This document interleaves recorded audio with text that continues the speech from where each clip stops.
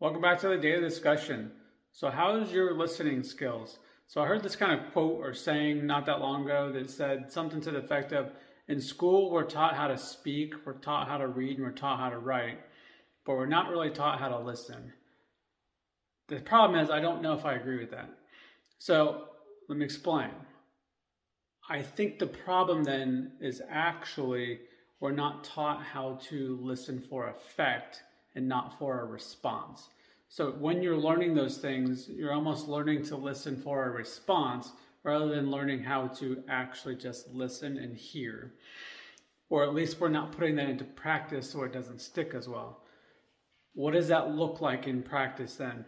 Well, one way to do it is as somebody's talking to you, stop trying to find the answer in the middle of the conversation.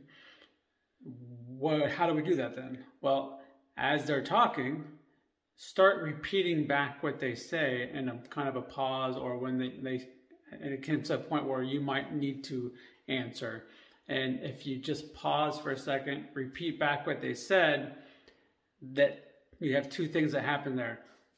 Either they confirm and they understand that you're listening and you can make sure you actually heard it right, or they say, oh, that's not what I meant.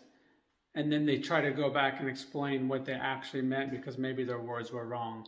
So then it helps them get to the right wording, and it makes sure you're not answering the wrong question.